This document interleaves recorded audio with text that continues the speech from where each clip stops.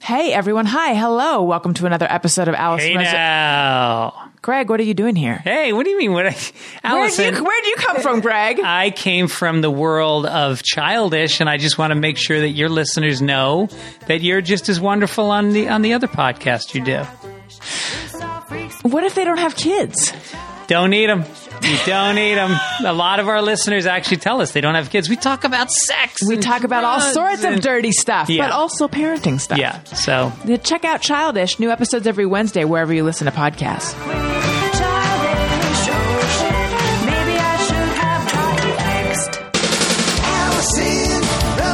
Allison Rosen is your new best friend.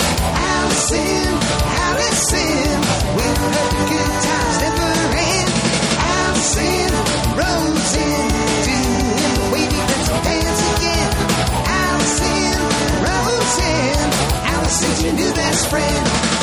Hey everyone, hi, hello, welcome to another episode of Allison Rosen is your new best friend. I'm sitting here in the pod cabin, and my producer Tony Thaxton is not here because he's on tour with his rock band. So I am producing myself, sending him the files. Now, usually at the top of the show, I catch up with Tony, and then I'll catch up. Oh, will you? Yeah. Thank you. Catch up. Okay. Well, do you know now? What you don't know. Joel Stein, who I've not yet officially introduced. I think you just did. No, that wasn't official. I have notes for my official because really? they don't. You could Are there like a clarion call? Like what happens? Are there flags that come out? There's it's like a pep rally. It is. Okay. We play Yeah. Back in Black. Oh, sweet. Yeah, there's a JV pep and song. I don't know if your high school had both. No. I don't know if we did. I wasn't that kind of kid. Yeah, no, you were just editor of the Hawkeye. Wow. Hudson Hawk- Did you go what to was my it? high school? No, I went to your Wikipedia page. Okay, similar. It's almost the same. Yes, yeah. it really is. Did it smell like weed? Yes. The Yes. Wikipedia page did? Yeah, Yes, that sounds it right. Well, what was the name of your High school? the paper that you were the editor of? It was the Hawkeye. You got The it right. Hawkeye. Okay. Yeah. So anyway, at my high school we had pep and song, and I don't really know the difference. No, we didn't have. No, it was the '80s, and it was like very pre-Nirvana, but burnouty New Jersey. Like the idea of going to a pep rally was so uncool. Yeah. Yeah, so having two of those things seems impossible. Right. Caring was not okay. But you were in Southern California. I was going to say the women on the pep squad, but they were girls. It's okay to say they were girls. My lawyer says I can't say that word anymore. It was like San Dimas High School football rules. Like I picture your high school being still very like blonde and football and cheerleader. Yeah. That's one of the things I love doing when I go through old photos is confirming my feeling about my childhood, which is I really did go to school with the Aryan youth because I'll Yes. take a picture and it's just all extremely blonde, blue-eyed kids and then me. And they're kind of like excited about being kids or drinking or They were excited about everything. Yeah, this is what life was going to be for them. It was Yes. going to be you go to high school, you go to USC, you become a realtor, and wow. then you move back to Orange. You settle back in Orange County. There's still. some fake breasts along the way. Yes, exactly. Yeah. But here's the weird thing, because as you can tell, there's a lot of condescension. And by the way, No, not me. I'm fine with fake breasts. There's no condescension. no. Oh, from you. Yeah, Sorry. Yeah. from me. And by the way, I Yes. you're turning the tables. I know there I were no want to tab- interview you. Okay. But This is the catch-up part. yeah, we're catching up. Yeah. There's some condescension from me about the people that I went to school with, which is not entirely fair because I will go on Instagram or what have you, and I'll look and I'll be like, oh, that person who fit the category that I was just talking about, they went to Stanford. Right. And they're Did you pick that school because no, I did not pick that school because you went to Stanford. I picked that was school. very complimentary. It was weird. You like picked. I picked that school because The school I happened to go I to. specifically Okay. recently found out that one of those people who was The like realtor. the epitome of epitome of Orange County spirit did go to Stanford. And I was like, how did that happen? And are they a realtor now? I don't know what they are now. Okay. You didn't get that far on their Instagram page. No. Well, now I'm now maybe two of them went to Stanford. But one of them was the president of the Pan Hellenic Society at Stanford. Did they have the Greek system at Stanford? Definitely. Because that felt very. I didn't know we had a whole Pan-Hellenic society, but I feel like she was. That felt like that checked out. Okay, yeah. Were no, you we in had a those frat? people. I was not. No. Is this how catching up goes? We find out if we were in frats. Yeah, you were in a sorority. No. Okay. No, you don't even know where I went to college, do you? And I know that from reading your new book, which I hope everyone will go out and get, In Defense of Elitism, Why I'm Better Than You and You Are Better Than Someone Who Didn't Buy This Book. And we're going to get into all of that. I know that condescension's a good topic for yes, this book. Yeah. and I know that where people went to college is very important to you. I'd like it not to because I'm 48. It's a ridiculous thing to have any pride or any interest in who I was when I was 17 that caused me to get into a college. Right. I totally get it, though. So I'm trying not to care. But I'm desperate to find out where you went to college. I will tell you, and Okay. I'll also say that when I was in college, I felt like so many specifics of college were going to be important and have such a bearing on the life that I led, Or including like what you majored in or Yes. something? No, I knew better. Yeah, I mean, figured I it majored out. in English as well, Yeah. so I didn't You knew that do wasn't anything with it. important. Yeah, But I don't think, since graduating, I don't think where I went to school has mattered one whit ever. I don't think anyone has ever cared. I went to Pomona College. That's why. It's a lovely school. Maybe it is why. No, I'm just kidding. Maybe it is why. No, it's a great school. I It is know, a but great people school. have, but it doesn't really. Maybe know- it's starting to, but it doesn't really have the name recognition. Well, you know of, what? It's say Stanford because it's small, and so they're those small schools that are harder to get into than Stanford. You know, Right. like Williams or something, which you have to really be into, like academia, to know about. Yeah. because these other large kind of I schools guess. have a lot more opportunity to be. Do known. you feel like having gone to Stanford has helped you? I mean, you email in your book at one point you email Cory Booker, a friend from school. Yeah, for sure. In that way, yeah, a lot of people I know have been really successful from college, and it gave me some weird confidence just getting in there that I think helped me a lot. Yeah, no, I think it was a great help. I mean, I think part of the system that people are objecting to, the meritocracy, basically, is really built a lot on where you went to college and those connections over those 4 years, which is weird. And then, of course, the cities that you live in. Right. I feel like we've done enough talk at the top of the show. Let's bring in the guest. Okay, I didn't feel like we caught up much. am I your best friend yet? And when does that happen? Like, Well, you came on the show in 2012. so we've been best friends for like 7 years? Yeah, but the kind of best friends where as soon as you see each other again, you pick up right where you left off, but you don't stay in great touch. But I'm sorry, we've been best friends for 7 years. Yeah. So You should have been treating me as your best friend this whole time. but do I have to contact the person who I think is my best friend and tell them that we're no longer best friends because you're my best friend? Well, that's something that you have to decide for yourself. I think so. You and are don't- you do you going to feel do like- the same? I already, before every show, I email the last guest. Oh, so you switch. Yeah. So the best. I give it away. It only lasts for like an hour. Our friendship, right? Our best Depends. friendship. It's not BFF. It's not forever. It's just Austin Rosen's your new best friend forever. no. Ooh. It clearly doesn't say that. It's just No, best friend yeah. for it's just- now. It actually says your new best friend. That's all. Yeah. So- okay. But here, Allison Rose is your new best friend forever. I should do something with that. No. That's too much. This is great. Just your new best friend implies how temporary this is. Okay. Do you remember when, I think it was Rolling Stone, sold a lifetime subscription to Rolling Stone? That's for always like a mistake. $10 I always a year? jump on those things. I had like a Oh, you do? TiVo lifetime membership. They seem so exciting, but then like you realize like they don't mean lifetime. They just mean until we change our mind. Right. Right. Did you get a Rolling Stone subscription? I didn't. But when I saw that, and I'm not 100% sure it was Rolling Stone, but it Time was some magazine had them. Really? But it was left over from like the 40s or 50s and they were dying. But there were still a couple people left on the lifetime subscription. When I see a magazine doing that, you jump on it. no, that's not what I was Oh. going to say. This is what happens when you don't see your best friend for 7 years. You don't really know them anymore. Right. I've changed. No, what I was going to say is when I see a magazine doing that, it strikes me as, and I'm going to use a term the kids use, thirsty. It is. I'm like, oh, things are not going well for It's you. desperate. That Yeah. for a year is $9.99 and a lifetime is $21.99. Yeah, they're also kind of counting on you not being able to do the Paperwork? Like what is? No. So magazine subscriptions turnover, like, who cares? Magazines don't even exist anymore. They barely Point is, the turnover rate is really high. And if you have like 3 million readers, it's not the same 3 million you had 3 years ago. It's like maybe 1 million of them are the same, not even. So the retention, just from an advertising point of view, is so important. If you can claim that someone's... I see. So it's almost like a loss leader. It gets you the advertising dollars. So that makes sense. Well, so anyway... And plus, they get their money now, which they can invest in gold. Is that what they're investing in? No. That's... But if I were to do Allison Rosen is your new best friend forever... That's like the lifetime subscription version. It's like it sounds thirsty. Yes, I get it. Yeah, that's where I'm headed with that. I so anyway, agree. Joel Stein, return guest because it was wonderful having you. Everyone, go out and get the book. Oh my God! I talked about my high school. We got to everything. College. Time flies when you're talking to me, right? It's amazing. Return guest because you came on in May of 2012, which was only a few months after I'd started the podcast. Yes. But now you're back. You are a journalist. It's a different world now here. It really is. It really is. It's very professional. You have your own room. There are people working for you.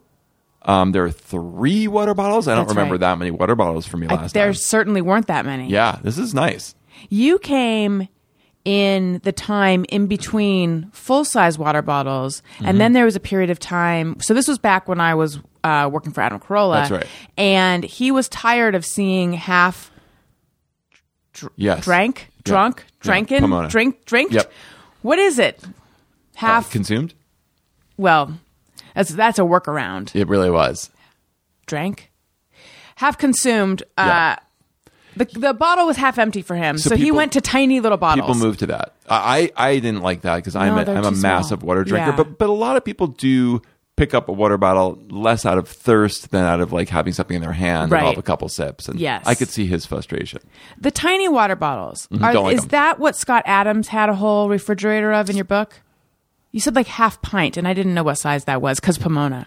Well, this normal one right here is a pint. So yes, they were the tiny ones, the half ones. I don't like that much. I know. I don't like him much. We're going to have to get to that. Yeah, a lot of people had a strong reaction to Scott Adams in my book. Let's talk about that. But first, let me just say, you've written for the LA Times. You had a column in Time magazine forever. You also wrote a book about manliness. I did. When you found out you were having a boy. That's what we talked about last time. That's right. Yeah. What was it called again? Oh God. Joel Stein's book on manliness. A Stupid Quest for Masculinity. That's right. Yeah. Would you consider yourself a stunt journalist? It was called Man-Made, A Stupid Quest for Masculinity. I have a horrible memory for my own life. You're just focused on your new I would book. call myself a stunt journalist, yeah. Okay, because I was talking to some friends last night about having you on the show today, and I was talking about the book, and I think when I say that it's a book in defense of elitism, people think it's going to be like almost a treatise joke. or a... Oh, no. No, actually the opposite direction. Like a serious political screed or something. And I'm like, no, he went to this town where they have the highest concentration of Trump voters and he hung out with and I sort of went, and I'm like, he's kind of a stunt journalist, but then I didn't know if you embrace that term. I do. And it was tough. That's why the whole reason that cover has that subhead, which makes it sound like a parody, is because we wanted to let people know that it was a funny book. Because it is a serious topic, and it's a more serious book than I would like to write. Like when you have humorous, like I should be writing about like my family and like, whatever humorists are supposed to write about, but instead I'm writing about politics because that's the time we live in. I love that though. I wish we weren't living in a time where I had to write about politics. Yeah. I don't love the time we're living in. It's a bad time when humorists are writing about politics. But I love that you were able to tackle that. I love that you tackled something more serious. And I agree with you. Okay. Did you say didn't read? Yeah, you were pointing to the book. Like, I don't know how to say this.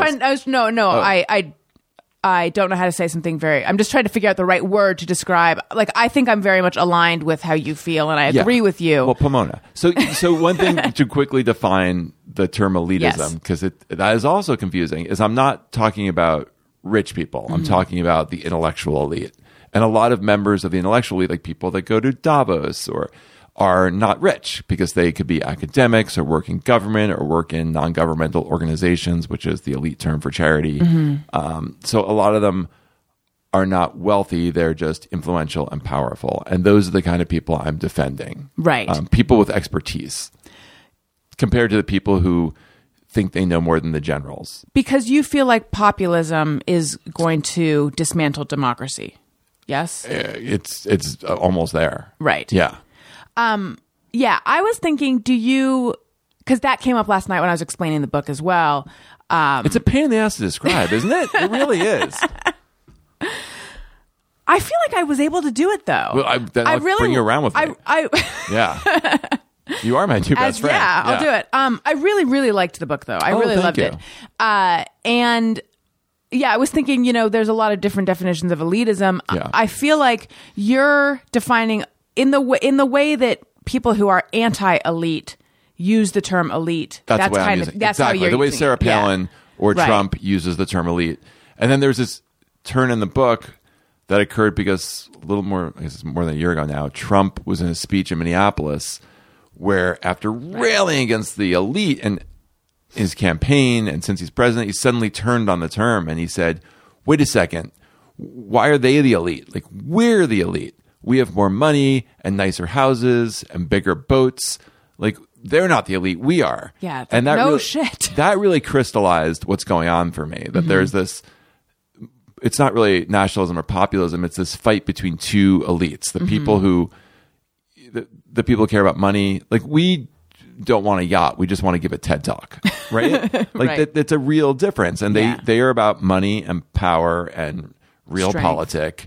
And we're more about globalism and compromise, and it's a very stark divide of values. And when people think that Trump has fooled everyone, or that these idiots who voted for Trump against their own interests, that's not what's going on. This is I'm not saying he is the smartest guy or knows about this, but he happened to be the guy who was there at the time for our country, who represented these values that a bunch of people who basically don't live in cities hold dear. And and we're having I remember thinking in 2016, not that he'd win at all, but that we're having our first, during the general election, the Hillary Clinton versus Donald Trump, people were like, this is the dumbest election. People are just insulting each other. And I was like, no, we're not having this discussion about how much communism did dip in our capitalism. We're having a real discussion about values and what this country should be. And I think it's happening all over the world right now. And it's a real Scary. important discussion. And I'm glad obviously I wish we weren't having it and the people who agree with me were just, everyone was like that. But it's important that we're having this discussion. Yes.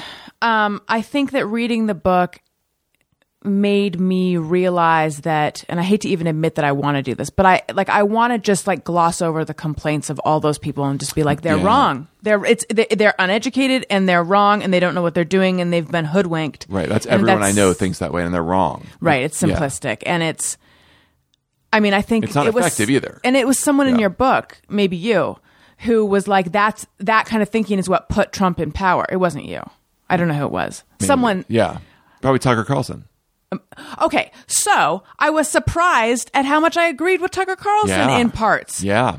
Me too. But this was back. He's changed even since then, right? Or no? I don't think so.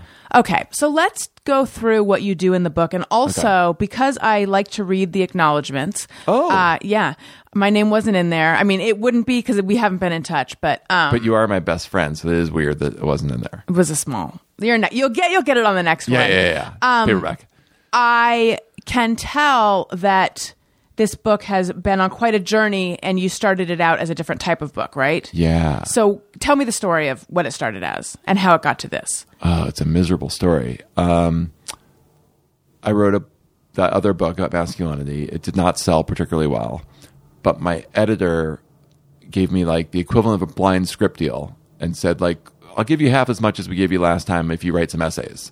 And my agent was like, you should just take that deal. And so I did. How did you feel about that? Good. I felt good. No, I didn't. I felt very uncertain as to what he was talking about. What is this thing going to be? A bunch of funny essays? That didn't go right. So I put it off because I wasn't sure what it was. And he actually left the company. So I got another editor who's great. And I wrote a bunch of essays that I didn't feel good about. And I stitched them together into kind of a memoir-y kind of story. And I was very late with this book. I kept putting it off and rewriting it, and didn't Because like you it. didn't know what you were writing. You know, I didn't like what I was writing because it didn't hold together as a story. And then I really came to dislike it because I grew up pretty privileged, like middle class. And I've had a very easy life. And so these stories seemed really flimsy. I was reading other people's memoirs, and so many other voices have come into memoirs, and mine just seemed really uninteresting. And more and more as politics really ramped up, you know, diversity issues, Me Too, like all these kind of interesting things, my middle class stories really felt weak. And so I told them I didn't want to. I wanted another chance, and I didn't like that book.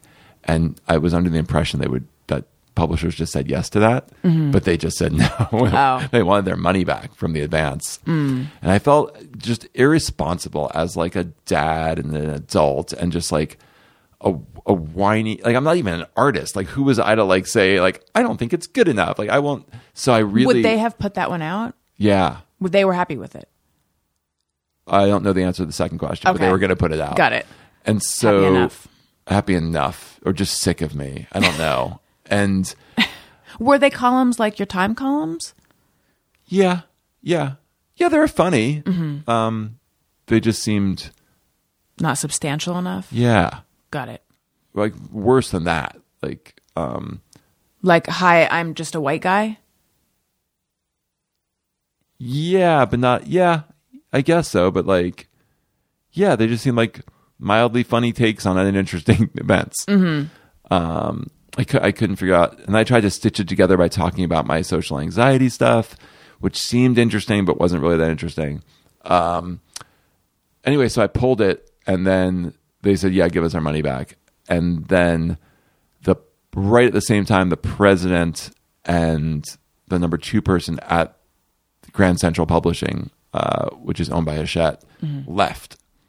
And so my editor was like, if you give me like 5 ideas, I'll run them by the new president. If he likes one of them, we'll do that instead. But it was like, it was a nice way of saying goodbye. But I sent her 5 ideas, and she was so nice and did pitch them. And he went for one of them. So that's what this book became. And was that in defense of elitism? Yeah. So there were like 5 ideas I liked, maybe 3 to 5 I liked. And they were based on stuff I'd written before for Time. And this was one of them. And so then how did you decide? Well, had you been wanting... Sorry, go ahead. I didn't know how to write a book. This is my second book. I still don't really know. Eventually, a friend of mine said to me, like, stop writing a series of articles and write one long article. And that helped click it in my head a little bit. But it's been really hard for me to figure out how to write a book. Yeah, as someone who... I also worked at Time Out New York, magazine background. I know. Isn't that crazy? Yes. Which we have to talk... I don't know Yeah. if we talked about it last time. We have to talk about that. I have one book out, which is just... it's just my first year syndicated column. So I also Right. cannot figure out how to tackle the book thing. Yeah. And I have tried in so many different ways. I mean, I still think I'm going to do it someday. And Yeah. I want to do it, but it confounds me. Yeah. I remember writing like my first movie script. I've only written one movie script with someone else after writing a bunch of sitcom scripts. And every time something gets longer, it demands more structure. And structure's hard. Like storytelling's hard. When I sit down to write, I feel like the best things I've written, I didn't know where I was going to end up. And I think that you need to know where you're going to end up with bigger things, maybe. You certainly at some point you have to have a real structure. Yeah. Right. It doesn't have to be when you start out, but at some point you really have to give it a beginning, a middle, and I mean the classic like has to have a twist. It has to have, it has to have all of those things, whether it's fiction or nonfiction, to be a story. Right. Well, I wanted to talk to you about the content of the book, but then I also have questions just about like the process of writing it and stuff. This is your show.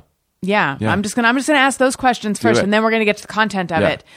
So, at any point, did you go, okay, well now I have the go ahead and I have the money. Fuck, now I gotta contact all these people, book all these trips, like actually do the stunt part of it. No, I mean that.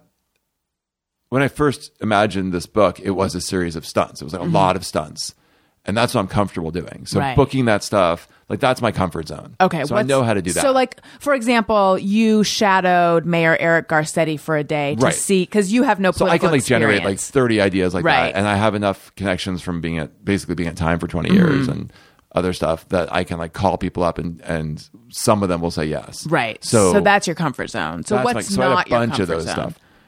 My is really storytelling. That's hard for me. Yeah. Why do you think? I don't think journalism is great at teaching you storytelling. I don't think I'm a natural storyteller either. Like some people really refine their stories and retell them like Mark Twain style. Like I tell someone what happened to me and then I'm kind of done with it. Like I get it out and I don't really craft it. Right. So I just have never really developed that skill. And it turns out it's a really important skill if you want to be a writer. Yeah. Yeah. I also like to make a lot of pithy observations and a few Yeah. bigger points, and then I'm done. Yeah, hard. I've been on TV writers' rooms a couple times, and you can tell the people that really know story, Right. and they're like, no, that doesn't. You know, what does the protagonist want here? Right. Yeah. Like, You what need do stakes. yeah, all that stuff. And so then I'm sharing too much about myself. So then I go about me, like, what is it that I want to say? And so for you, this book, there really is something you're trying to say. That's not hard for me. I mean, it's hard for me to care about things, but like, no, I know that's a question, and I had something very clear to say, so that wasn't a problem either. How long have you wanted to? What is it that you want to say, and how long have you wanted to say this? Oh, at least since Sarah Palin, I've been writing columns about defending elitism. So that's probably when it occurred to me. I mean, I talk about the history of anti-intellectualism throughout the book, and that goes back hundreds of years. So that's not new. But I mean, that's very American. it seems very American. There's this great book, won a Pulitzer from the 60s called Anti-Intellectualism in America. But it's not just America. It's everywhere. Right. So obviously you see it in Brexit. You see it all over the world right now. But for me, Sarah Palin was the first time I heard someone articulate it so clearly. Although, I should have been more attuned to people have been taught, I remember when Howard Dean ran, that was, I knew that kind of vernacular of, the Spiro Agnew kind of coastal elite with their Volvos and their lattes. But Sarah Palin really kind of drilled down to who's an American and who isn't in a nationalism kind of way. So when you went to the town, And she was so proud of not knowing anything. It freaked me out. I didn't see that coming. yeah, I know. It wasn't just that she was angry at other people for being, snobby about their knowledge. She really thought knowledge was a problem, and that the gut is pure, and that if she was just in charge, she would, naturally know what to do without information getting in the way of making the right decision, which is a real belief out there, that your gut is pure. And Donald Trump certainly has it, that he just knows better because he's smart and he knows right from wrong, and that other people get their information and it makes them tricky and they try and use it to their advantage, but it makes them just more evil. Right. Okay. Well, then let's talk about Scott Adams. I know so many people who are super into what he says. You and do? I don't know them personally, but they tweet at me. Oh, they do? Yeah. You have Scott Adams fans tweeting at you. I do not, Yeah. even though I've written about him. Yeah. Yeah. I don't know that I still have a ton, but because I trafficked in the Adam Carolla Rogan world a bit. That's right. Yeah. Okay. Well, I don't know that I would say because I was on Carolla's show for Yeah. years, and then I've been on Rogan. So I don't it. know if that's where I collected the Scott Adam fans. Those would be good places. Yeah. Yeah. And now I feel bad that I just said he's cat. I'm not saying you guys are dumb, but let's just forget what I said. Let's just talk about the chapter where you go up to Northern California, you spend time with Scott Adams, because it pushed all of my buttons. Okay, so he is the guy who created Dilbert. Yes, still does Dilbert every day. I didn't realize he's actually quite liberal in a lot of ways. Yes. But very Pre-Trump liberal. pro-Trump. Yes. And believes that Trump is brilliant and is going to Yes. prevent us from engaging in war with North Korea, and that that we're watching two different movies, and the movie that Joel and I are watching is one that depresses us, whereas the movie he's watching is one where Trump is triumphant, or so. We're I don't watching know. like a scary horror film about a clown, Right. When we look at the Trump administration, and he is looking at a comedy of a brilliant kind of trickster guy who is conning other countries into giving us better deals. And he also believes that experts don't know anything or something like that. Yeah, he believes the world is so complicated at this point that everyone is bullshitting everybody, and no one can possibly have enough information, and that facts don't matter, and that when you suck in information, it goes through so much confirmation bias that what you wind up thinking has nothing to do with facts. Is he a smart guy? Yes. So what is the deal? Because because I get what he's saying, and there's kernels of truthiness or truth in what he's saying. Like, yes, everything is complex, and Right. you can overthink things, and you can take in so much information that you no longer listen to your gut, and it steers you in the wrong direction. At the same time, an expert knows more than someone who doesn't know anything. Mm-hmm. He has a very, I think a lot of people, especially people who are kind of sympathetic to Trumpism, have a very Tony Soprano view of the world. That the world is corrupt, that everyone's looking out for themselves, that nobody's playing by the rules. I don't necessarily even disagree with that. But the more you believe that, the more you believe I need someone to be Right. in my tribe who's going to be just as ruthless and also not play by the rules. We all need our own Tony Soprano, Right. And the one who's the best general for your team, for your army, is the best. I think the thing that kills me about what he's saying is that it just disregards truth and reality. He does not believe, And I this think- is like Nietzschean perspectivism, but he does not believe one can ever have access to actual truth. Whereas Or I facts. think the elite or people who had a liberal arts education, or I don't know how you would classify this, the people that I'm talking about, hold the search for truth to be like one of the most important, meaningful points of being alive. I think one clear place where we're seeing that kind of tension is in our intelligence and military right now, because Trump just doesn't believe that they know anything and that they're doing anything other than looking out for themselves, and so he is just ignoring their advice and their expertise and their intelligence, and it must be I think it's very frustrating for them. Yeah. And scary. I mean, like, that's where it gets very real. You can kind of mess with our trade situation and cause some damage, but when you mess with our America in particular, the military is so huge and so scary to everybody that that's where it gets super scary. Well, and right now, as we sit here recording this, feels like an especially precarious time with the assassination of Soleimani. Yeah, maybe. I find that very confusing. And the great thing about having the great simplifier as our president is that, like, the Soleimani thing happens, and like, I don't know much about this. Like, I don't know if this is good or awful or what it will cause. But then he'll tweet like, "My plan is to destroy 52 cultural sites," and I'm like, "Oh well, I know that. I know you can't do that. Yeah, I know that's a war crime. That's a war crime." So he always simplifies things enough where I know he's wrong. Right. He gets down to my level because he's just a Fox viewer, right? Right. He's just like, and I don't blame him at all. You don't blame Trump. I don't. It's like people talk about. I feel like it's an idiotic conversation to talk about Trump. It's like saying, "I think Trump was wrong. Like, I think he shouldn't have done that." I'm like, it's to me the same as saying, "Well, I don't think Snooki was a good president today." It's like you picked him, right? You picked a person with no experience. Like, don't get mad at him. Like, this is an insane conversation we're having. I don't know. The Rock's policies seem like they took us in the wrong direction. Yeah. Did you say The Rock? Yeah. Yeah. Yeah. Nothing against any of these people. Like, they just shouldn't be president. any more than I should be president, any more than I should be running like a real estate marketing company.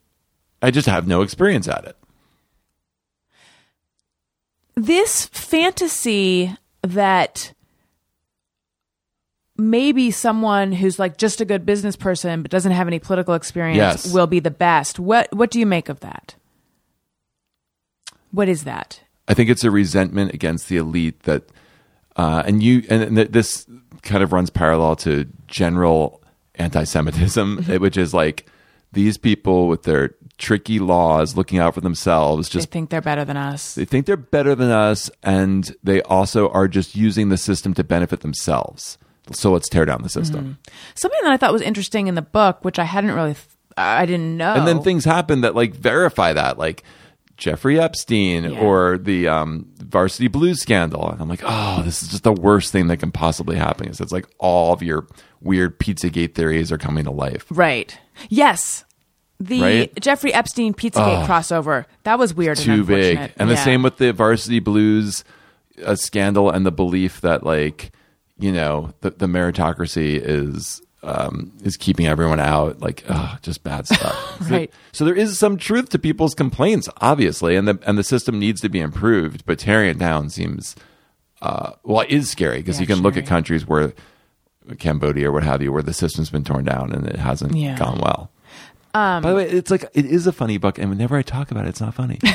It's really, it's weird. I have yet to have like a funny conversation about this book. It is a really, I know, because I imagine because you're being sucks. interviewed by people who are like, this spoke to the things I'm worried about. Let's talk about it. Yeah. And the other thing is people always like, I don't know where you were going to go or where your plans were, but they always ask me like, what should we do? And that's out of my expertise. Like Right. What I wanted to do was simply like figure out I wanted to figure out what's going on and talk to like people who voted. I went to the county in America which had the highest percentage of Trump voters because I don't understand them. And I feel like my friends don't understand them. So I just wanted to understand their point of view, which seemed like a first step. Do you feel like you did? I do. Much, much more than my friends do. And honestly, the main effect it has is getting me in conversations with my liberal bubble friends where they get pissed off at me. How so? You know, if you don't just sit there and yell about Trump and what a bad person he is, and you say anything other than these people are idiots and racists, and you give credence to their point of view, even if you don't agree with it, just to explain that their point of view is maybe more complicated than just like, I hate black people, people get pissed at you because they want the other side to be evil and their side to be good. Right. And I understand that. I feel that, but it doesn't work. And it's not true. Do you? But you were also hoping to maybe change their minds, right? Yeah. I mean, it was a little bit of a shtick because I know better. I know I'm not a very convincing person. I also know you don't argue with people and convince them of anything. Right. But yeah, no, I thought I would just by showing up and being reasonable change some minds. I thought I'd go down to this county in Texas and I would teach them something and they would teach me something. What they would teach me, I'd just like stitch on a doily and put in my kitchen because it would be something homey and cute. And I would teach them how the world works. And that's not quite how it worked out. So then what is there? What did you learn about their point of view that's That more they complex? look when they think about the way we live, which is the America we are driving towards, is a cosmopolitan America. And when they look at that future for our country, and it could be Americans, it could be Brits, it could be in some ways Indians, it could be Turks, like Polish. When they see this cosmopolitan, globalized world, they're like, well, you could just go down the street, and be like, do you have homeless people? And like, you don't know your neighbors? And you look at your phones all day? Like, I don't want America to become that. That's a horrible world. And so I think they think our values suck. And how is And our world sucks. They don't want to live here. right? Well, I had this thought this morning, like, what if I've been doing it all wrong with my Yes. desire to live in a city? Totally. Are we doing it wrong? Yeah. But I mean, I think their vision of how the world should be is dangerous and will lead to a lot of true pain and danger. So I don't think they're right as to how the rules for the world should be made. But they're probably right in that we should get to know our neighbors and we should like stop looking at our phones so much. And we'd probably be happier if we believed in God. Like they're not, their vision of the world isn't wrong on like how to live level, but it's wrong on a general. Do you watch The Good Place at all? A little bit. So there's this moment in The Good Place, and if this is a spoiler, if people don't want spoilers, they should turn off. Go 30 seconds ahead. Yeah. So they find out no one's been let into heaven in like 100 years. And that's because everything you do now has a moral cost. So if you buy a computer, it's been made by like people who are tortured in a factory. Whereas back when you only dealt with your village, your moral decisions were much less interconnected. But we can't live that way. I mean, the problem with that system was that like most of the world starved to death, right? And now in a globalized economy, so many people have been, the amount of people who are poor, like starving to death poor compared to the 1990s is like 30% less. Like the world has become so much better and so much less corrupt, and it's so interconnected. And then to say no more people can enter our country and, fend for yourself and we're not going to be connected is going to, countries that have tried that and just like have their own industry. And I'm not just talking about the far right, the far left talks about this too, and we're going to make our own cell phones here. They get real poor real fast. Yeah, okay, now we're just talking politics. Again, no one wants that. We got to get to fun stuff soon. Okay. But the far left, I was thinking today, like the far left freaks me out a bit too.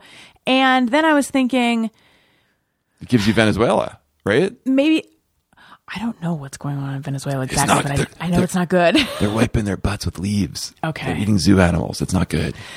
Yeah, when Bernie Sanders talks about like putting a farmer on the Fed, the board of governors for the Fed, it's like there's two reasons we wouldn't eat if he did that. Right. I think that, so then I thought, well, the far left and the far right, and I'm not the first person to say this at all, are very similar. And there's just this like anger among people. And they're maybe both that's out in France and wearing yellow vests, right? I mean, now it's more the far right. Maybe it's the lesser of two evils though, or I don't know. I don't know. They're coming together in Italy. Farm. They're coming together in Greece. Like they can get pretty anti-immigrant and nationalist too. Yeah. I mean, I never liked the way the far left hates NAFTA, right?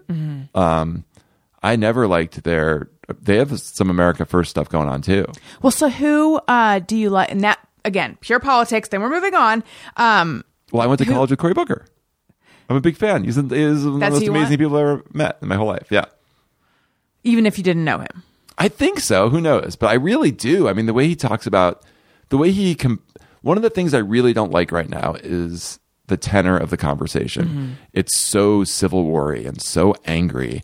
And he really approaches it with love in a way that I find to be healing. That is almost more important than policy. It's just like that tenor to me would be really, really nice right now.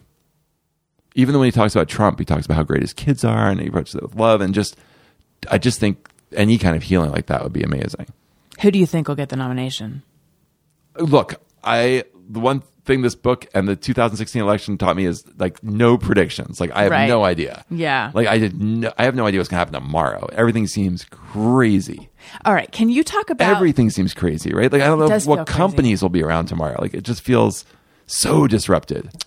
Which I would have thought as a teenager would be so exciting. I would have rooted for all of this. I was wrong. Yeah, it seems like you I should love this stuff. Like this is built for me. Like that's what Scott Adams says to me. Like you're a humor writer. Like your job is to tear things down and make fun of things. Like how could you not be on the Trump side? Right. Like we make the best memes. Like we are the best trolls. Aren't you a troll? I'm like, yeah, I am a troll. I should be into this. So why did you quit your time or stop doing your time column? Because they told me to. What happened? They said stop writing this column. Yeah. What happened? There was a new editor there who I didn't really know. I quit Time in 2005, which was a hard decision. I was moving to LA. I was going to write for the LA Times. and they were really nice. And they said, they asked me to stay for an extra 6 months during the election. Not that I'm useful during the election. And then I left, and they were really nice to me. They let me teach. I taught this class at Princeton, so I wasn't even going About humor, right? About humor. I wasn't even going to I was going to the office like 3 days a week. They were still paying me full time. So they were always just great to me. But then they said, we'd like to give you a contract, have you keep writing. And I thought, maybe it wasn't even a contract, we just keep writing. I thought that was just something they said. But then I kept writing from 2005 until 2017. So almost got more of my career. Maybe I wrote from LA for them. And it started to trickle off. They had less money, and they got a new editor who I didn't really know. And I think he just either didn't like my columns or just wanted more space to put other, more serious things in the magazine. How was that for you? It was hard identity-wise more than anything. Because I always felt like a little Derek Jeter, New York Yankees, kind of like, I'm doing my whole career at this place, basically. And so it was hard. And I had a humor column since college. There were definitely 6-month periods where I couldn't get anyone to run it, but usually I found someone to run it. So it was hard feeling like irrelevant. And although I was feeling more and more irrelevant because people were reading magazines less and less. So it was cumulative, but it was a little hard. Right. You talk about it a little bit in the book that you changed. It's in the part where you're like, you've had friends that you've been through all this stuff, and whereas humor was the most important thing to you, now it's not anymore. Can you talk a little bit about that? Yeah. I do remember writing that. I remember what I said, but it's just, the times are scary right now. And, like I said, having a humor writer write about politics is a bad sign. So yeah, it's kind of more important to me to not be a troll and to kind of stabilize the world, before we throw everything out. Because you just see it happen to other countries, and you see how truly damaging it is, both on a personal level to what happens to people who get thrown out because they don't fit the nationalist picture. And you also just see the deterioration of the not just the morality of the country, but just the economics of the country. And that's scary. Especially if it happens to the whole world. Like before, when we had moments of, I guess, other than the Dark Ages, usually or even then, I guess it was a small section of the world. There's, it's just weird to see it happening in so many places at once. This rejection of democracy, and it's scary. People Plato kind of predicted this, but it's weird how much people really get sick of democracy and they want action fast and now, and they don't want compromise. And then you wind up with these strong men, and they're always men, autocracies, where you can, some percentage of the population, sometimes less than 50%, can get what they want right away, and they like that approach because it's satisfying. It's usually, there are simple answers to complicated problems, and that's also satisfying. But I've read so many dystopian novels, and I've always been interested in why we grew up. Like, before we grew up, the future was, people presented a much rosier picture, and then we entered this weird sci-fi dystopia time. Yeah. People knew. Well, I think they were writing about things that they were seeing then. But like when our parents grew up, it was like the Jetsons. Right. Like it was all, And then there was the McCarthy era, and then, I don't know. So anytime I hear something that reminds me of anything Orwellian, or I like instantly like, this is not going to go well. But there's so many people who don't seem to have that, this is elitist, frame of reference, I guess. Yeah. What bothers me more, like, I get that people don't necessarily have a historical frame of reference, but what bothers me more is they don't have a global frame of reference. Like when people say, people voted for Trump because they didn't like having a black president. I'm like, okay, but why did it happen in like England? And why did it happen in Turkey? And why did they didn't have black presidents a minute ago? Like, why did it happen in Australia? Like, there's some reaction to some kind of change that's going on that had nothing to do with Obama, because it's happening everywhere. And I know this might be heading into the kind of question that you're saying you can't answer, but do you have a sense of why it is happening everywhere? I do. I think I do think it's something that our framers kind of understood, which there's this divide between, or Jefferson and Hamilton, there's this divide between the rural areas of our country and the cities. And when globalization hit, both in immigration and in trade, and in values, particularly, and in aesthetics, even like this, the real change occurred in cities that didn't occur in rural areas. And there's two values that I think are fighting right now. And they're real and they're different. And they probably both have things to learn from each other more than you would think. But just, you know, to us, like, we know trans people, and like gay marriage is like, so that feels a million years ago. And then you go to a small area like Miami, Texas, where they'll tell me there's no gay people in town, and there are no out gay people in town. Like, to talk to them, like, they're not down with gay marriage yet. And there's certainly, like, trans doesn't even make sense. Like, it's hard to just explain. Right. So, and then we present, because we in the cities control the entertainment and the media and, you know, to some extent, the cultural conversation, it feels foisted on them, and they just want to stay on the top of a mountain and yell stop. Like, this change is happening much faster than you and I have clocked. Like, real fast. Right. Like, it's hard to imagine when Obama ran for president and Hillary Clinton ran against him, and all those Democrats stood on the stage and not one person said they were for gay marriage. Like, like, that wasn't long ago. Yeah. Yeah. I know. But also I feel like, oh, come on. Just I know, think but what it's like for them. But it's easier for us because we're people who move to cities. So we're Right. people who inherently like change more than people who didn't move. Right. Secondly, we kind of met some trans people, so it's not so weird. Like, we lived it. It's not just a theory or an argument being foisted upon us. Right. We had someone kind of personally explain it to us, and that's kind of nice. Yeah. Like, I remember meeting someone named Pigeon who was introduced as them, and I was like, what's going on? Like, you take a step back and explain it to me. And like, Pigeon helped. And then it was like, you know, they don't have a pigeon there. So They need a pigeon. they need a pigeon. There's a moment in the book when you're in, and they say Miami. That's how it's pronounced, Miami, Texas. It is, and it's for good reason. That's the Yes. Native American tribe that was there. I thought they just had thick accents. I really Right. did. It's spelled Miami and pronounced Miami.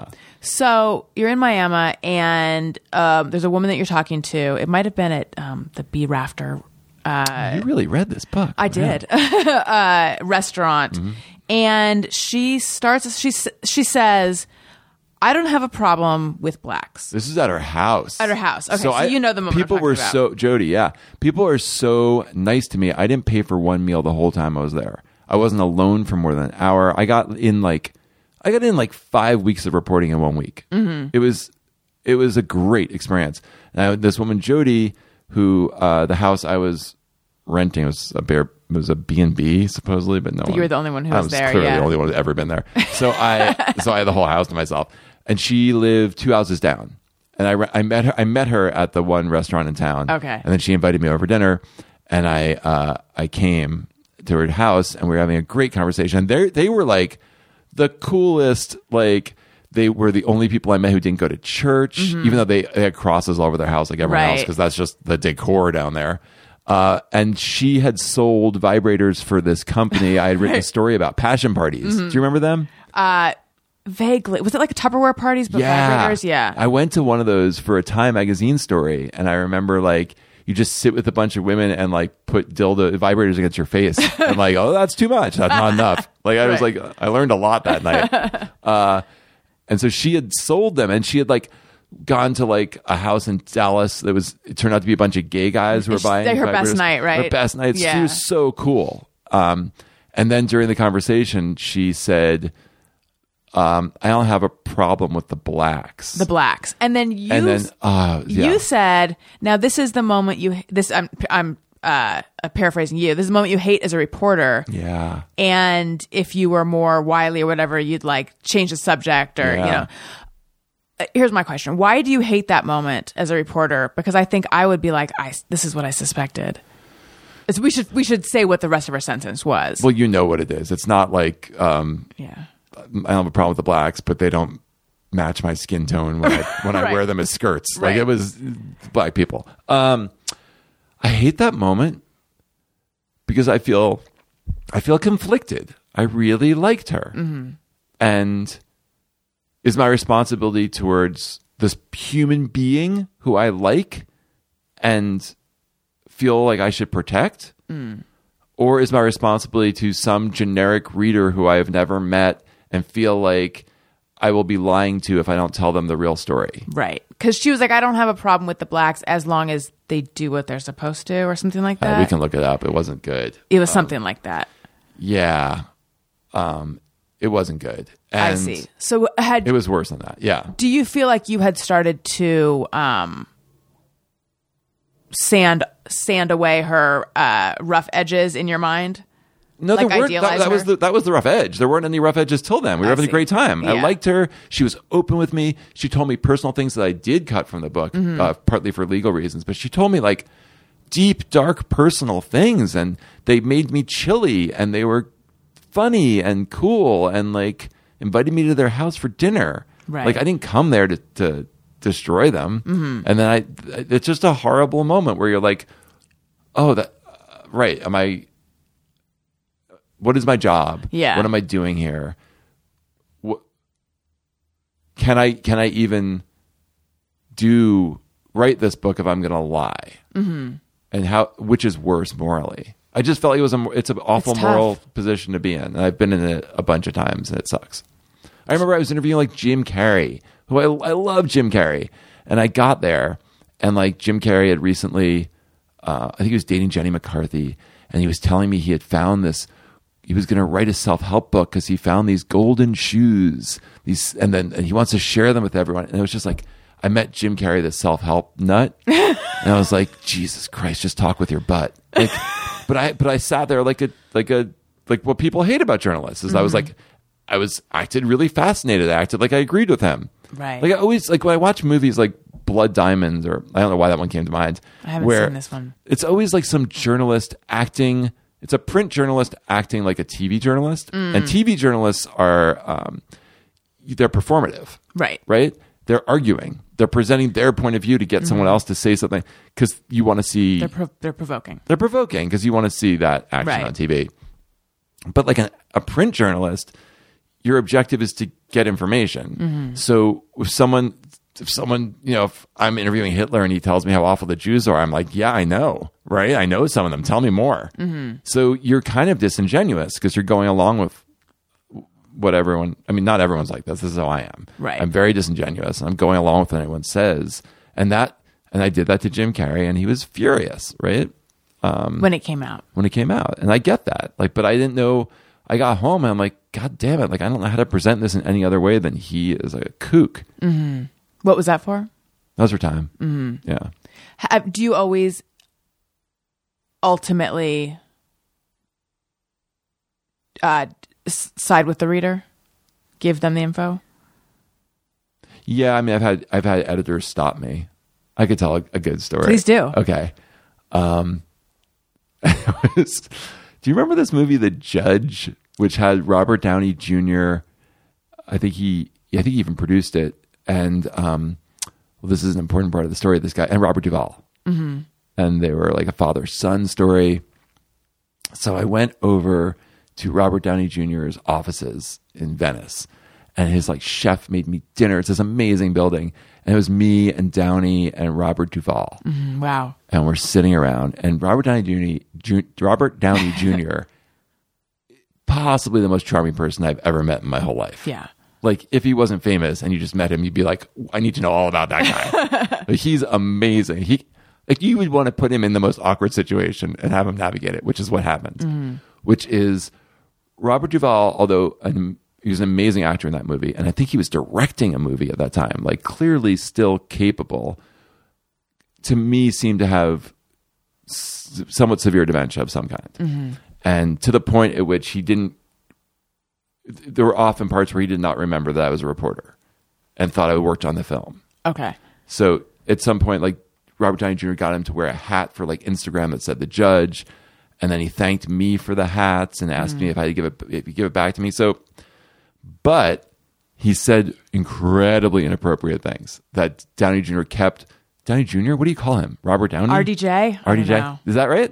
I feel like I've heard people say that, but I don't really know. RDJ kept steering him away from these horrible things he was saying. Like, horrible about who? Oh, like I wish I could remember all of them. But there's a long rant about how Mormons like to take it up the ass because it doesn't count against their virginity. Oh my God. Okay. But that was just like one of the I wish I many. could remember Yeah. all of them. They got crazier and crazier, right? And they were all like vaguely Sexual? they were all on somewhere in the continuum of misogyny and sex and racism. Okay. Oh, Right? right. I don't know why that Mormon one stuck out because he got really into it. Like it was a real thing he knew about. Yeah. And so I wrote it, and my editor was like, we can't run that. I was like, kind of have to. It's what happened. They're like, we just can't. Because he had dementia? I think Time was just being wimpy because they didn't want to print racist and Right. sexist things, Right. regardless of who said them. That always pissed me off about publications. Right. If something happened, I feel like you run it. Yeah. I even got in an argument with my editor in this book because someone said the N-word, at least one person, and I wrote it. And then they put dashes in it. Or they didn't even want to run the word. They want to just cut it. I'm like, no, this is kind a of an fact. important part, This is an yeah. important thing that happened. Yeah. So yeah, some people get really queasy about things. It's interesting. Just being the, the deliverer of the news makes them queasy. Right. Did you how did you handle this experience, or how do you handle it? Because this used to happen to me back in my magazine writing days a lot. I would do an interview, and then sometime either after I'd already turned it in or before I'd turned it in, the subject would contact me and ask me, please don't print all this stuff, XYZ that I said. It happened to you a lot? Maybe maybe it didn't happen to me a lot, but it Happened happened to me a couple times. It happened to me enough that they stand out because I always felt very Yeah. torn about it. Yeah. And my editor, you know what? I can think of twice that it happened. And both times, and this is their different publications now. Both times, my editor, the editor in chief, was like, "No, like Yes. your Right. microphone was." Or they knew they were Yeah. talking. I'm confusing my podcast and my my back then tape recorder days. Like they knew Yeah. you were a reporter. This was on the record. They can't just take it away. And I always felt bad because I felt the thing you're talking about. I felt an It's a human allegiance being to you've them. shared a meal with or hung out with. Yeah. Right. And so both times the stuff ended up running. And then when I started podcasting, occasionally I would have someone on the show and then they would ask if I can take something out. And I had this at the beginning, very hard line, like magazine journalist mindset that I had sort of adopted from the editors of like, you were talking into a microphone, like you knew, but then You'll take out the part where I had sex with Stan Lee. I think that was, I think he Yeah. wouldn't want that out there. you think okay. Just We'll because of the see. May December-ness of it. Right. Yeah. Right. Okay. But you knew. I did know. You knew. But Stan's dead now, and I don't think his kids want Out of respect. I understand. But now I pretty much, if someone wants it out, I just take it out. As a podcaster, I do that because relationships are so important, and sometimes I'll try to talk them. I mean, oftentimes it's not something that to me is that big a deal. I would take that stuff out. When someone did call me, often it was something that was not that great for the story, and I was usually just happy to take that out. Right. Sometimes it was something that was news, and I usually wimped out, and I would say, and this was usually true, it wasn't a lie, I would say, I've already sent it to my editor, it's up to them, and they won't let me take it out. You can talk to them. Right.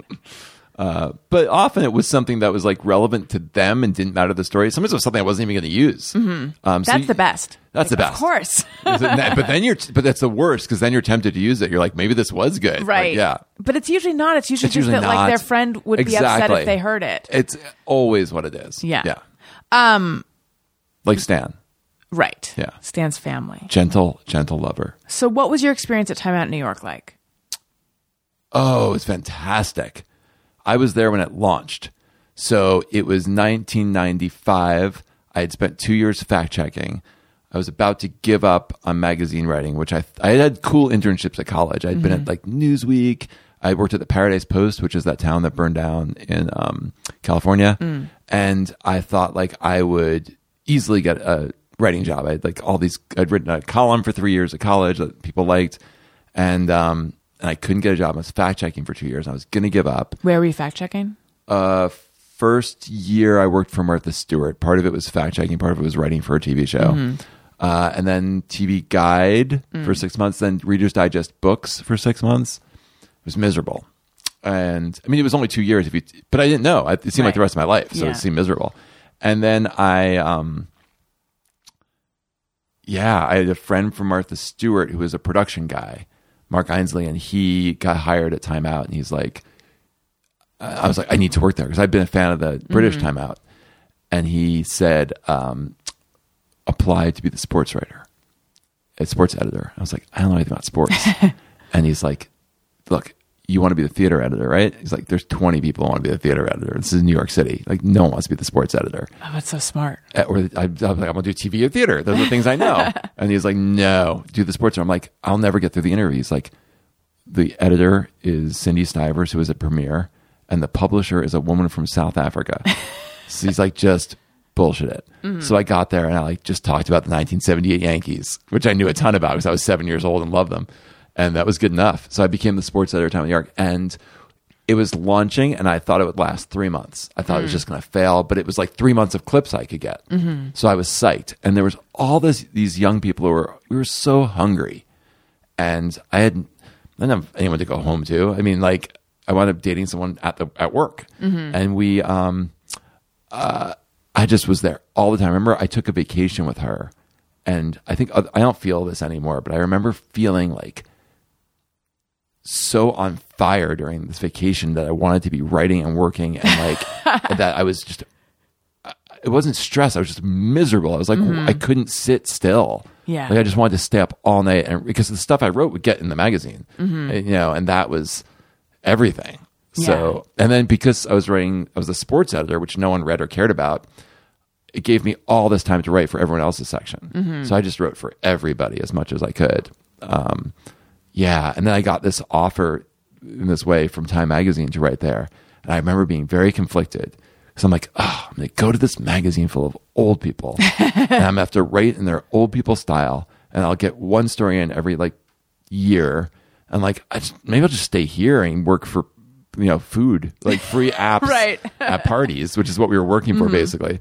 I was like, but it was hard to give up. In fact, I didn't. I kept writing my column for Time Out New York when I was at Time under this like the world was pre-internet. The world was a little, the internet was around, but people weren't really, it was dial up. I had a lot of trouble figuring out how big the world was. And so I had this kind of assumption that Time Out New York was for young people, and the editors at Time were old, so they would never encounter it and know about this column I wrote. I mean, I really just thought that. Right. I feel like the main thing New York publications do is keep tabs on each other. Yeah, but I don't think I got that. Right. There was a lot of things I just didn't get about how the world worked. I remember being like first or second grade and watching TV, and like one of the local channels was WPIX in New York. And I had a crush on this girl named Busy. His real name is Elizabeth Sklarz. We're still friends. And she, there was this thing after school where they would put an Atari video game on Channel 11, and you would apply for this. Apply is not the right word. And they'd call your house, and you would play the video game by yelling PIX, which is WPIX, and you'd shoot your Space Invader or whatever. And she got the basketball game. And it was like Elizabeth Sklarz from Edison, New Jersey. And she went pick. And she really blew it because she just yelled the word constantly. It didn't score any points. But I remember like thinking, and it clearly has the voice of like a 6-year-old. And I'm like, I wonder if that's the same Elizabeth Sklarz from Edison, New Jersey. Like, I just remember having no idea. Like, maybe there's just one, or maybe there's like 200. I don't know how many there are. Right. And I remember going to school next to me like, was that you? She's like, yeah, of course. Like, but I still feel like confused about how big the world is. I feel like this is not the same, except for things that you just don't understand how they work. When I would be choosing courses to take, I would see like, oh, British literature, not realizing that that is literature from the UK or from England, or like What were you hoping it would be? Like, I don't think mechanical engineering. No, I knew it was literature, but I don't think I understood that American lit, British lit. I didn't understand that it was location specific. I don't know how I didn't. You thought it would be. It was like a just- huge blind just spot. books with an accent, or books about British people, or like I think books where people drink tea. What were you hoping from this? no, I wasn't disappointed by what I got. I Okay. just think I didn't quite understand American literature. I think I thought they were kind of this, like American literature, British literature. It's just all English.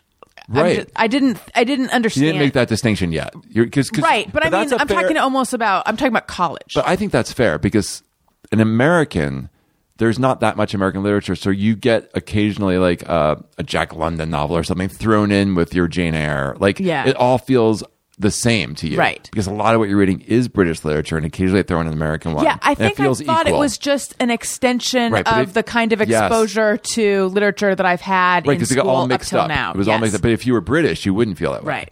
Because they don't read any American books, and they just occasionally they'll be like, "This is what they read over there." It is usually Jack London, Mm-hmm. but for some reason, but they don't read Twain, they don't read Henry James, they don't read so yeah, for them there's a real distinction. For us, we had so little that it was Right. just like all one big. We hoped we were part of the big thing. Well, thank you for making me feel better about Yeah. my dumb blind spot.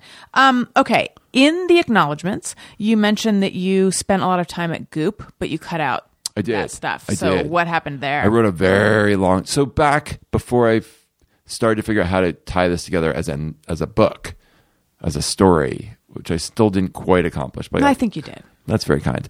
But it was more of a series of magazine articles about elites, and this is before it became a little more political than it became. It was just kind of learning about elites, and I thought, who's the most? I would ask people, who's the most elite person in the world? Who would you pick? Oh, God. I don't know that I would pick Gwyneth Paltrow, but I think she is. But sure, that works for that. That name came up a lot. Yeah. So I was like, okay, I'll interview Gwyneth Paltrow, and I got a lot of. When you tell people you're doing a book about in defense of elitism and you'd like to interview them, you get a lot of no right I would away. imagine. Yeah. So I got a no from her. I got a no from that woman that makes those moon powders. Do you know what I'm talking about? I only know what that is because do you watch You on Netflix? No, but I know what it is. They mention moon juice. Yeah. So moon juice isn't right, but remember those powders like sex dust and like whatever. It's like Gwyneth Paltrow Okay. kind of. But anyway, so she said no. But then I went. This woman Elise, who's the Yes, editor. who I know. She's the best. because she was at Time Out New York when I was at Time That's Out New York. correct. Yes. Did you like her? Yes. I think she's amazing. Yeah. So she's the editor of Goop. She runs all Mm-hmm. their editorial stuff, and she knew my stuff and liked me. And everyone on her team, like all the publicity people, were like, "No, we can't be in a book. Like, first of all, can't have that title if you're going to have us." And I was like, "Okay, I'm flexible on the title," and because I really wanted to get to Gwyneth. And so I spent a lot of time over there. I probably was in those offices 3 or 4 times. And then I went to the Goop event in New York in Goop Health for the day. And then I ran into Gwyneth there. So I had a real long chapter on Goop that I cut. Why'd you cut it? Because the book was no longer, it was really off topic. That was about, it was Right. about populism. Yeah. And that's not what she represents. I mean, the tie-in is that some of the Goop beliefs are anti-expert, anti-fact, anti-medical. Right. So there was a tie-in, but it was pretty loose because a lot of the stuff I experienced was just goopiness. Right. It was more about making fun of rich women than it was anything, and it could have sort of tie in, but the way I wrote it, it got off track real fast, which was too bad because it was kind of one of the funnier chapters. Can you use it for anything, do you think? Yeah, I tried to give it to some magazine and they weren't into it. Maybe it wasn't as good as I thought. Maybe it was, and they're not as good as you think. That could be. Could you explain the Loop and why you call it the Loop? Yeah, I don't know why. So when I was got out of college, moved to New York, It was before I got out of college. I was interning at Newsweek. And I remember my whole life, I think my goal wasn't to be rich. It was to have, I sensed there was a bigger world of more people doing interesting things. And I didn't really know how to access it, but I was a real pretentious kid in that, like, I would read things that weren't like age appropriate, and I would want to eat at like restaurants that were like adult restaurants, and I'd want to go see Broadway shows, and just there's like, I was afraid of New York City. My parents were from there, and I lived in New Jersey, but I was interested in this world that seemed more sophisticated and interesting. And whether that was seeing like weird old movies, that kind of thing. So I interned at Newsweek while I was in college, and they had so much access, like especially it was 1991, I would think. And they had so much, or 92, they had so much access that it would be like someone would just give me, a movie premiere pass, and someone would give me like, I went to like, it's just, people weren't using this stuff. Like, right. They were getting all these invites. So they'd give me like, I'd go to Roddy McDowell's book party at the Limelight full of drag queens. And I went to the Democratic Convention, and I was like, oh, like there's a world, like a hidden world where people are going to all these parties and they know each other. And it always confused me if I was watching Letterman or something, and it was like, this isn't a true example, but like, why does Mr. Rogers already know like Keith Richards? Right. Like, how do those worlds intersect? And the answer is like Letterman's green room, right? But there's this world of these people, and I wanted to see it, and I wanted access to it. And then when I moved to New York, I was fact checking, and I did not have access to it. And I didn't know how to get in there. And I called it the Loop. It seemed impenetrable. And I was like, I'm living in Manhattan. I'm walking by these parties. Like, I see them. They're roped off. But, like, I have no idea how to get into it. And then Time Out New York was a real... I mean, that's what they pay you in, access. Well, it's funny. I had pitched a sitcom, like, a long time ago called Virtual Rich. And the idea was a bunch of young people. Because it was awesome, right? Like... I had some friends who were working in like investment banking or something, and they had no access to the Loop, but tons of money. And their lives were, they had nicer apartments, but who cared? Right. Like we were going to restaurant openings, and like, yeah, my life was like full of free past hors d'oeuvres. So the Loop is this velvet rope world. Yeah. In essence. Yeah. Do you feel like you are still motivated by wanting to be part of that world? Yes, and there's this great quote that I use from C.S. Lewis about how he called it the ring. And he said that trying to be in the inner ring would destroy your life. And you'd give up your morals, and you'd ruin everything that you believed in trying to get into the ring. But like, I still feel like I'd rather be in the ring than write those like 8 crappy Narnia books after The Lion, the Witch, and the Wardrobe, like Prince Caspian or whatever. Yeah. So I felt like I wanted to be a humor columnist for like a small newspaper, and I got to do it for Time Magazine. And I find that desperate hunger I had is gone. Like I got to experience it and see what it was like, but I still like going to like, there was a whole chapter, and there still is most of it. I had to cut some of it on elite conferences. So these kind of Davos-y kind of groups. And I'm a member of a couple of those, not Davos. And I kind of love them. Like I just find seeing those people and how they network and how they interact and how they gather information to be really interesting. Yeah, I actually had made a note. I wanted to ask you about your love of conferences, because I've never been to the ones you're talking about. Yeah, but the ones I have been, like, where have you been that you didn't like? I don't want to say I didn't like them, but okay. I mean, I've been on panels at various conferences. Oh no, those suck. Okay, you don't want to be on a panel. Right. Oh, God. Well, yeah. so... But, you want to be at one of these like secret organizations. Yeah, I've never been to something like those that. Are the good ones. So it's a totally different thing. Yeah, It's a totally different vibe then. Well, I don't like the ones where you watch people on a stage. I like the ones where you just get in a room with people and you all talk. Yeah, I've never been in. I've never had access to anything as soon like as that. Someone's talking on a stage, I don't like those. Okay. Like I've just been at things where like South by Southwest way back in the day had Yeah. like a bunch of panels, and I'd always And those be like, parties that's can be good, like a Yes. Sundance or like those That can was be good. fun, but the actual like The event panel suck, of it all, or yeah, a TED, or you know, Right. the parts where you're sitting and listening to people, are dumb. Mm-hmm. Yeah, what you want is the ones where you just meet in small conference rooms with like 20 people, and there's usually like, 12 different rooms where you can go to whichever one you want and whatever they're talking about, and you just sit in a room and talk to people. and there's a topic for the talk, right? Yeah. And how do you get to be part of these? I don't know. I'd like to be part of more of them. You Right. just you got to know someone who invites you, right? Yeah, there's not enough secret society. Like Reboot, action. the Jewish one. Have you done that? No, I didn't that's even know about it till your Oh book. God, they meet in Utah at the Stein Erikson Lodge in the summer. You get to go for 2 years in a row, Mm-hmm. and it's just 3 days where you reinvent Judaism. But it's the same idea that you Right. like.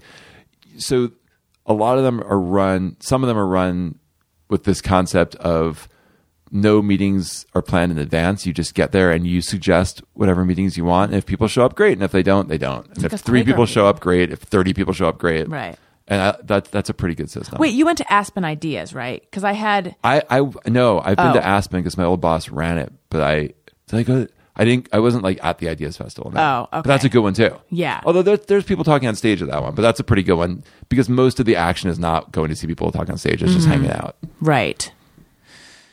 Something I was just going to ask you, and I just lost it. Was it about What? Aspen? No. Oh no, I know what it was. It's a very important question. Do you pay to go to these conferences? So some pay for you, like Reboot's free. Yeah. It's paid for by like Steven Spielberg, and I like that idea. I like that. Some of them you do, and most people are probably expensing it. Got it. All right. Well, And then there's a bunch of people there who aren't paying because they are like a priest or, run a charity or, Mm-hmm. so those people are probably not paying. well, if anyone listening is in charge of the guest list at some kind of secret Yeah. conference, Yeah, you should consider go. me. Yeah. Consider me. I think you'd be great. Thank you. And the best thing is you wear a name tag. yeah. You don't have to remember names. No. Yeah. Because I can't remember names. You don't believe in free will? No. Say more. Really? Yeah. Because this is like something that drives my wife crazy. Like there's a couple topics I'm not really allowed to talk about at home. Oh my God. What else? I have some with my husband. What are else? yours? Bernie. You love Bernie. Nope, my husband does. Oh, I'm so sorry. Yeah. I wrote a cover on Bernie for Business Week I need last to read cycle. You do need to read it. Yeah. I need to read it. It's one of the few things I've written I would say you do need to read. I'll read anything you write. Oh. He's not, it's not that he's not allowed to talk about it, Mm-hmm. but it's like there's sort of a, time's going to run out quick when he's talking about politics in general. And he knows that. Okay. Well, that's different than. Then it's off the Are table. there things you can't talk about, or just he can't talk about things? And men are the problem, really.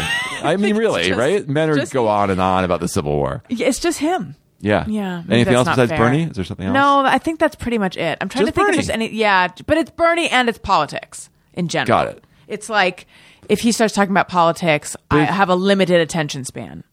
Let me defend you here. Is he always talking about like presidential politics, or is it ever like, can you believe what happened in like the mayoral election in Istanbul? Because it's always the same 6 people he's like talking about. It's yeah. I mean, it's anger at. There we go. It's anger, Yeah. and it stresses me out. And what if he had been like a crazy like New York Islanders fan and was screaming about that? That would be just as bad. Yes. Yeah. It's the anger part. I get Yes. that. Yeah. And people really tend to funnel it either through politics or sports. Right. Yes. There was one night, and I still feel really bad about this, where Lawrence O'Donnell or Chris Matthews was talking, and they said something, and he yelled something back at the TV, and I was like, "Can I at least hear what he's saying?" But the way I said it was so harsh. Yes. I felt really bad. I felt it there. Yeah. Yeah. Yeah. I felt really bad about that. I want to hear what Mike and the Mad Dog have to say before you jump in. Yeah. But he was defending Bernie. Sure. Because they said something that I didn't even react to about Bernie. Anyway, so what are the topics that you're not allowed to talk about? I shouldn't say that, but I tend to bore people, and my wife is around the most when I talk about free will and ants, which is correlated. Okay. to free will. Oh, Yeah. I think you said there's something about Ants in the book. Ants, Oh, yeah. Jesus, I'm sorry. versus there's only 5,000 tigers and rhinos. Yeah, I think that's right. Yeah, well, you said it. There's so. a lot of ants. Yeah. I do know a little bit about So ants. wait, so you think free will is just Ants an work illusion? together. That's why it came up, right? Right. I Oh, was yes. talking about globalism. Yes. And also, I think you were talking about Cooperation. Yeah. altruistic groups versus selfish groups. Yeah. So wait, what do you think about free will though? I just don't think we have it. So what's People don't like to hear that. No, I'm okay with it. funny, it came I'm up just trying last to night. understand Yeah. it. I don't. I think we Like, what's in charge of our decision making process then? or our brains. Okay. And our experiences and our DNA, like everything that you think. It's just that you can't control how you react. So it's like preordained in a sense, not by God, but by like. I mean, the world is so complicated that there's a little bit of me that thinks there's randomness to the universe. Mm-hmm. So I don't know how preordained everything is. I mean, even electrons act spooky. So maybe there's a lot of randomness, but I don't think you have. I think if I did something to you right now, you have no choice about how you'd react to it. even if I think I do, like that's just an Correct. illusion. Interesting. Yeah, there's will. I mean, you can want things and Mm-hmm. get them, but you don't have a choice about it. Do you ever have this experience? I will go back and listen to an. Oh, I didn't have a choice about interrupting you. I will go back and listen to an old interview with someone, like if they're coming back on the podcast again, and they'll say something, and then I'll think of a joke in my head, and then I'll hear myself on the Yeah, say isn't it, that and I'm great? like, oh my! That might just be memory, but I love that. No, I don't think it's memory though. You think I it's just the same way your brain works? Yes, Yeah. I think it's like, You oh my might be god, right. I'm a robot. That's how I Yes. feel. Like the same stimulus Yes. creates the exact Same same response. thing. Yeah, that more than It's anything freaky, isn't it? makes me feel like I am just a But don't you chemical feel reaction. even in arguments, you're like, I keep getting in the fight with this guy. I'm not going to do it next time. And then, God damn it, I did it again. Yes. So, yeah, and I think I'm interested in the fact that more and more people at the leading edge of all kinds of different disciplines do not believe in free will anymore. And I think it's having a great effect on lots of the way we're living, and no one's really pinpointed that. And to me, I mean, lots of people have written books about not believing in free will, Sam Harris, everyone. But I think the way it's changing all kinds of things, like therapy, right? Like you used to sit and talk about like your mom endlessly or your dad or whatever it was. Now they just give you like CBT therapy. They're like, I don't care why you think this way. Here's some actions you can take to change the way you behave, Right. Like it's all gotten real robot-like. Like I think it's going to affect our justice system. I think as fewer and fewer people believe in free will, I think it's going to change a lot of how we act and our systems. But a little, there's part of me that feels like, but a little bit isn't the semantics though. You really have to believe in a soul. You have to believe in something non-physical to believe in free will, because otherwise there's just a brain and stimulus that can't have a choice. That choice has to be coming from somewhere magic, what I would call magical, Right. a soul or God or something. Otherwise, there's no logic to your system.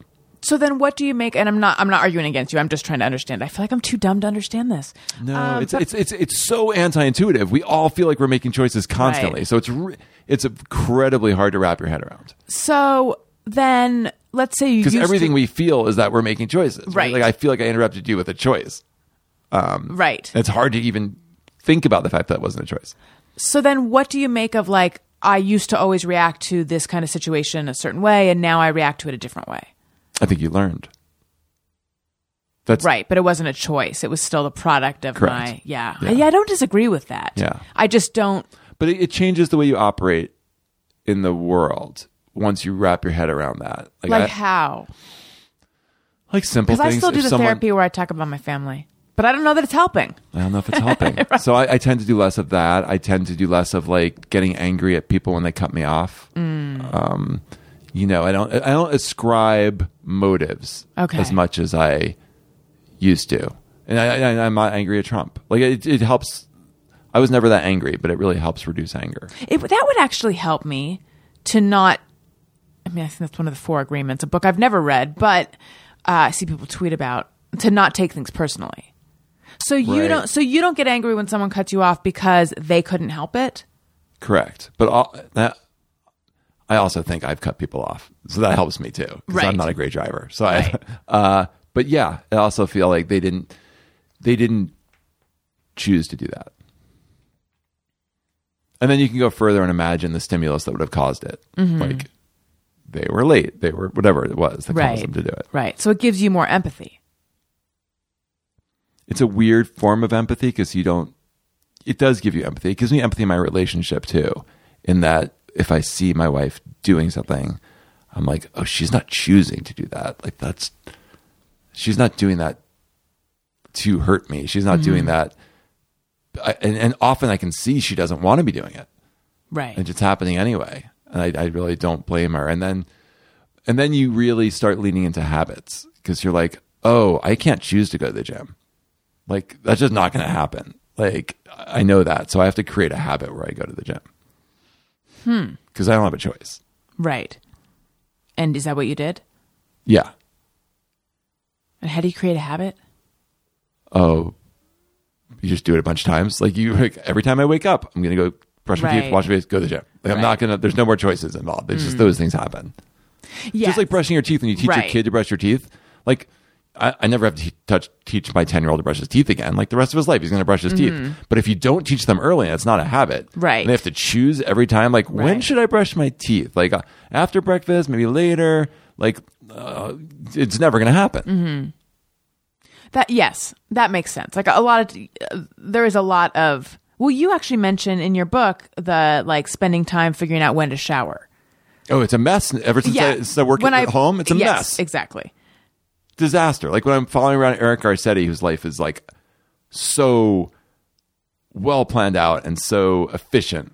Right. He's the mayor of LA, and I use him as an example of someone, a member of the elite, like kind of the anti-Trump.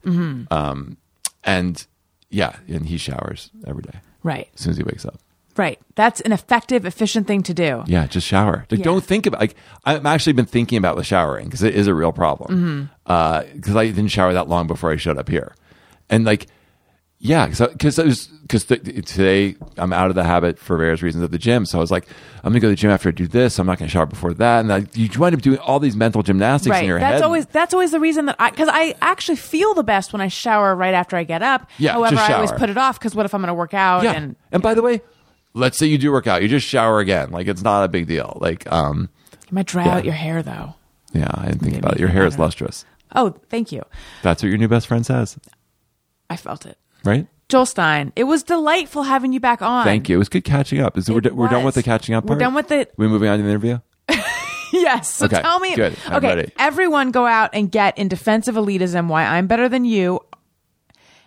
I lost the ability to read in that moment. I'm going to try that It's again. not a choice, right?